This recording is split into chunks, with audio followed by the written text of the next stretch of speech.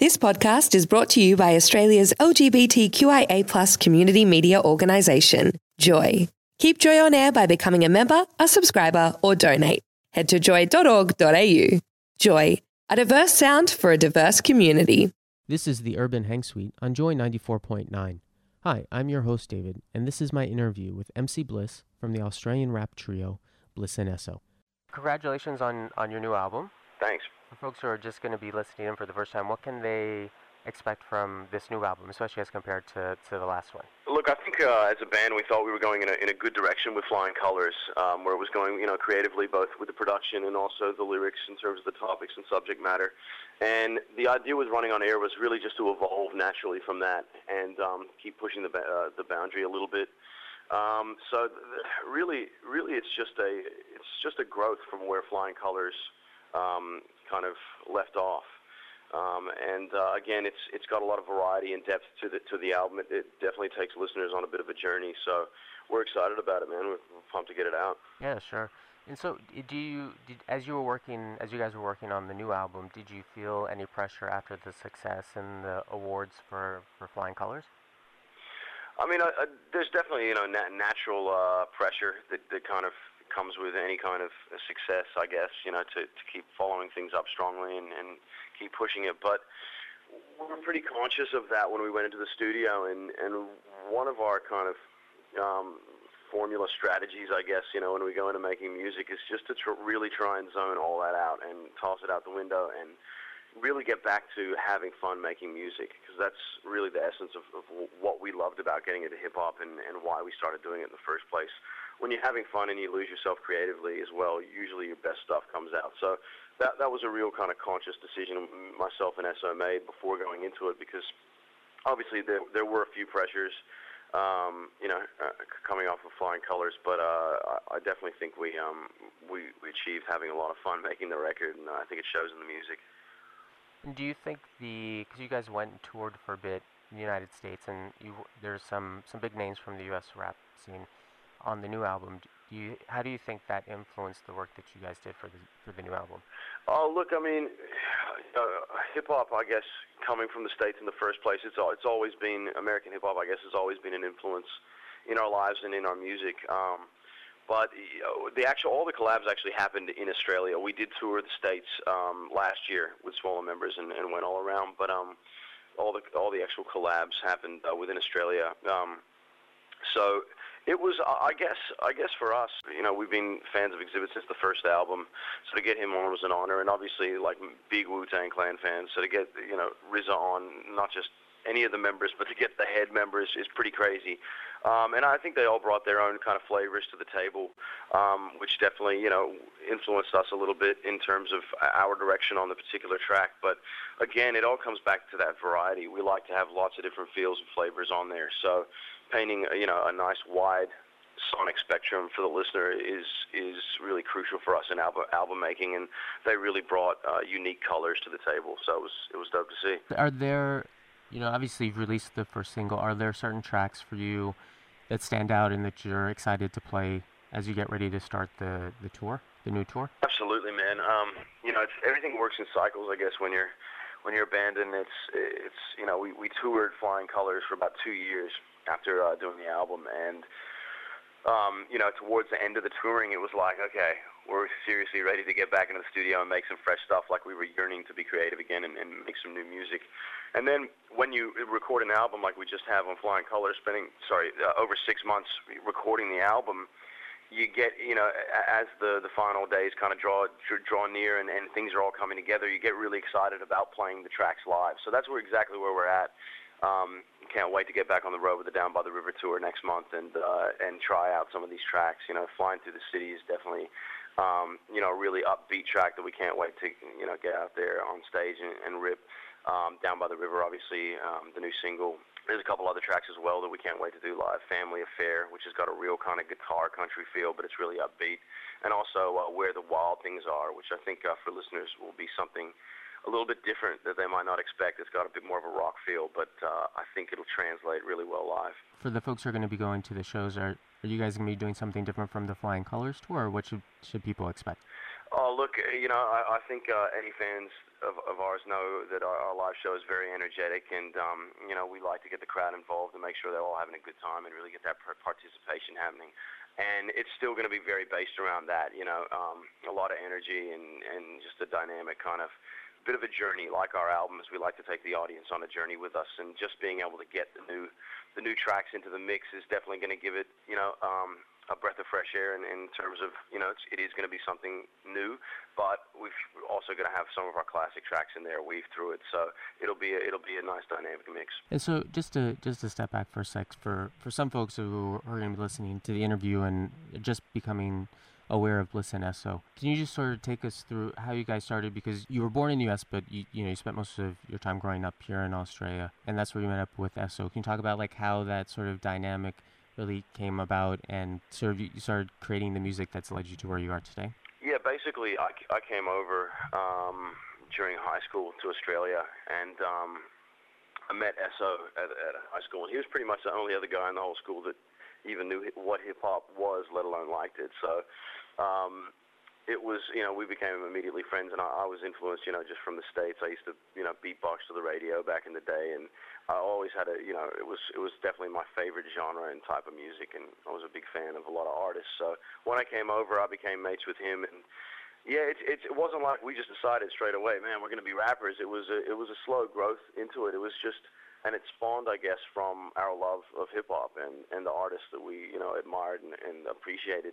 And, we used to kind of rap at the bus stop. And this isn't a day, if you can imagine, where Australian hip-hop was basically nothing. I mean, there was a handful of groups or artists out there, and they were very, underground. It was on the mainstream level. If you compare it to then till now, it's just exponential, the growth that's happened.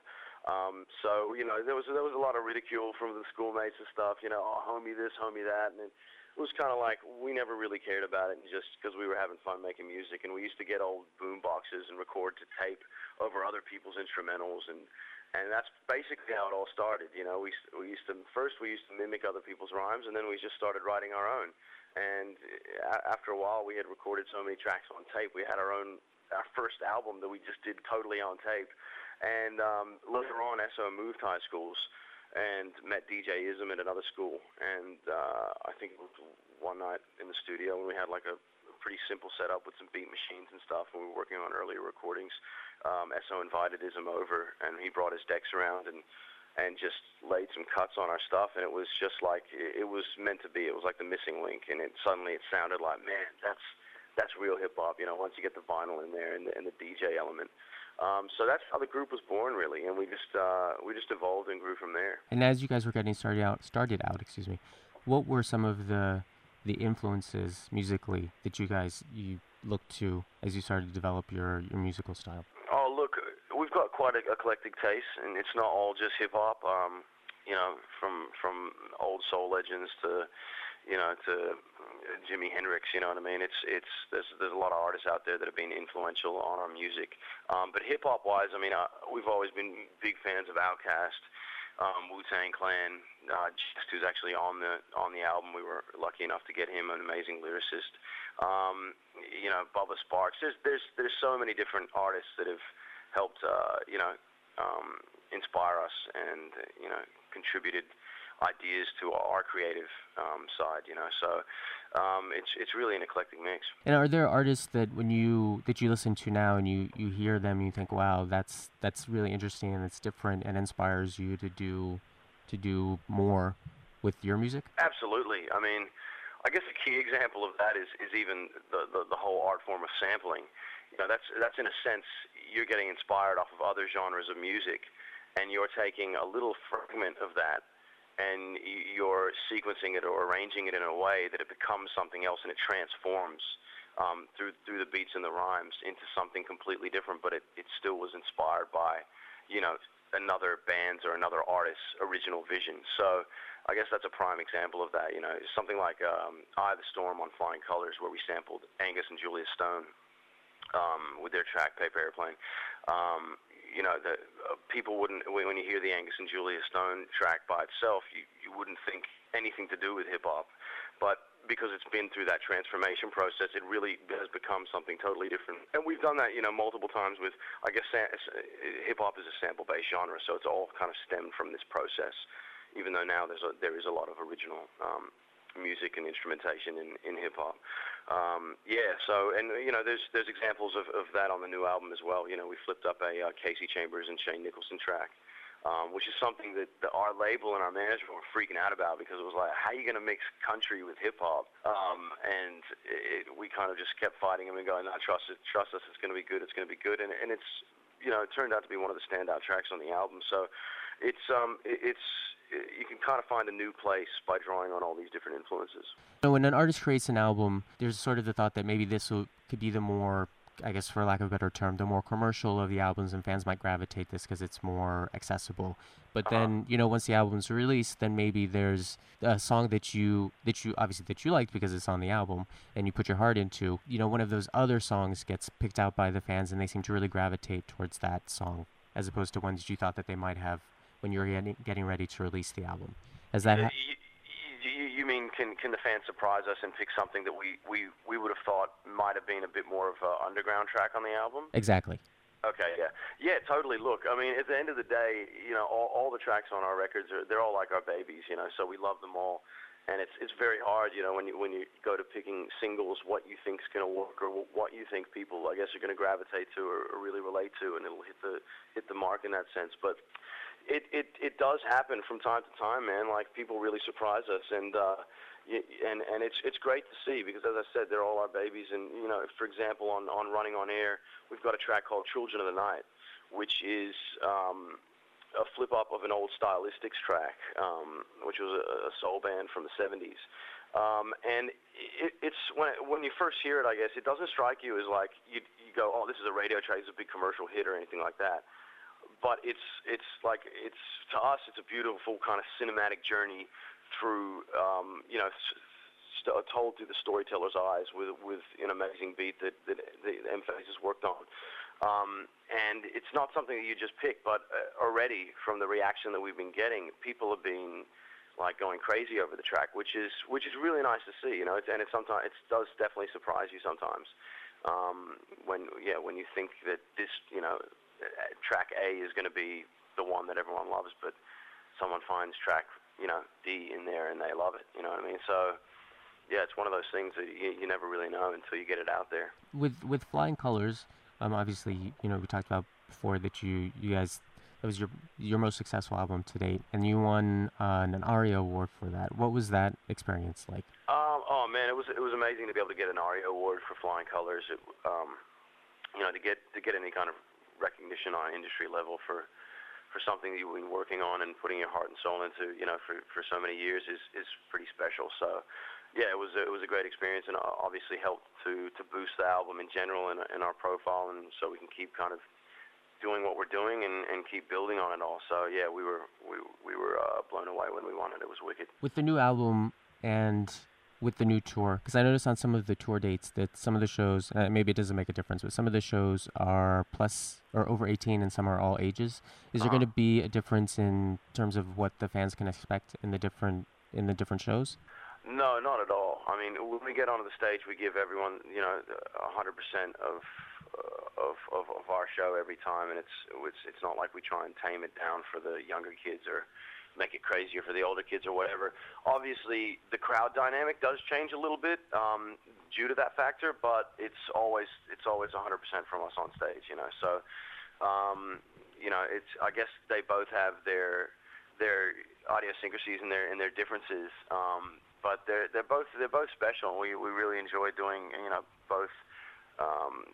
Playing underage shows or overage. I guess the ultimate is when it's mixed up and it's you got a licensed all ages gig, so you can have the best of both worlds there. Diafrix and Mind Over Matter are going to be opening up for you guys. That's right. Yeah. And are they friends? Are they friends with you guys, or how did that work out? Yeah, basically, MC Willow, who's one of the MCs in Mind Over Matter, he is cousins with Eso. So. They've been working on their craft now for several years, and they've already toured with us, for a couple of tours in the past. They're a really good live act, and the best thing is, we've featured them on the album, so we're definitely going to have to rip up Where the Wild Things Are on stage and get the boys out on stage with us, which is always nice, to be able to have a few guests during the show. So we're looking forward to it.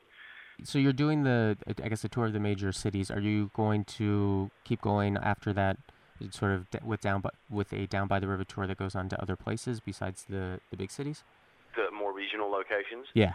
Yeah, basically, the plan is right now we're doing the 5 major cities for Down by the River tour, and then we're off to the States for a month to do a tour with Cottonmouth Kings, and then we come back to Australia and we're going to do a major follow-up tour, which will probably be the Running on Air tour, and we'll hit a lot of regional locations. I guess, for us, we've worked really hard to kind of tour everywhere and really try and build up as much of a following in lots of different towns as we can. So to get back out to some of the smaller towns is really important to us because we've got a lot of fans there that have shown us a lot of love, and definitely enjoy just trying to hit as many spots as we can. So we'll definitely follow up on a much more thorough tour of the country. You mentioned that you guys did the 2-year tour, essentially supporting Flying Colors, and obviously you're going to be starting a grueling new tour to support the new album. How do you guys manage because obviously it's a lot of time that you spend in close quarters with each other over a long period of time. How do you manage that dynamic so you don't essentially become sick of each other but still manage to put out and do innovative music and put on great live shows? Oh man, it's basically, Bliss N Eso is my family, and the guys in my group are my brothers. It's like we've been together for so long now. It literally is like a surrogate family. So, any brothers, at times we'll fight, and but at the end of the day, you all love each other, and you just keep on trucking. And that's I guess we've got quite a high level of endurance, and because as you said, it can get very dominant in your life. This music is everything, and it's we're constantly doing things, whether it's touring or making music or video clips or whatever it is. There's always something for us to do. So we see a lot of each other, and I guess we're lucky to have a good dynamic. Each of us bring a different piece of the puzzle to the table, and we've all got different personalities, but we all know how to work with each other, and it's like brothers, man. It's your family at the end of the day. So I guess we're lucky in that sense that we all do get along. Thank you for taking the time. Yeah, no worries. Thanks, man. That was my interview with MC Bliss from Australian rap trio Bliss N Eso. This is the Urban Hang Suite on Joy 94.9. Thanks for listening to another Joy podcast brought to you by Australia's LGBTQIA+ community media organisation, Joy. Help us keep Joy on air. Head to joy.org.au. Joy, a diverse sound for a diverse community.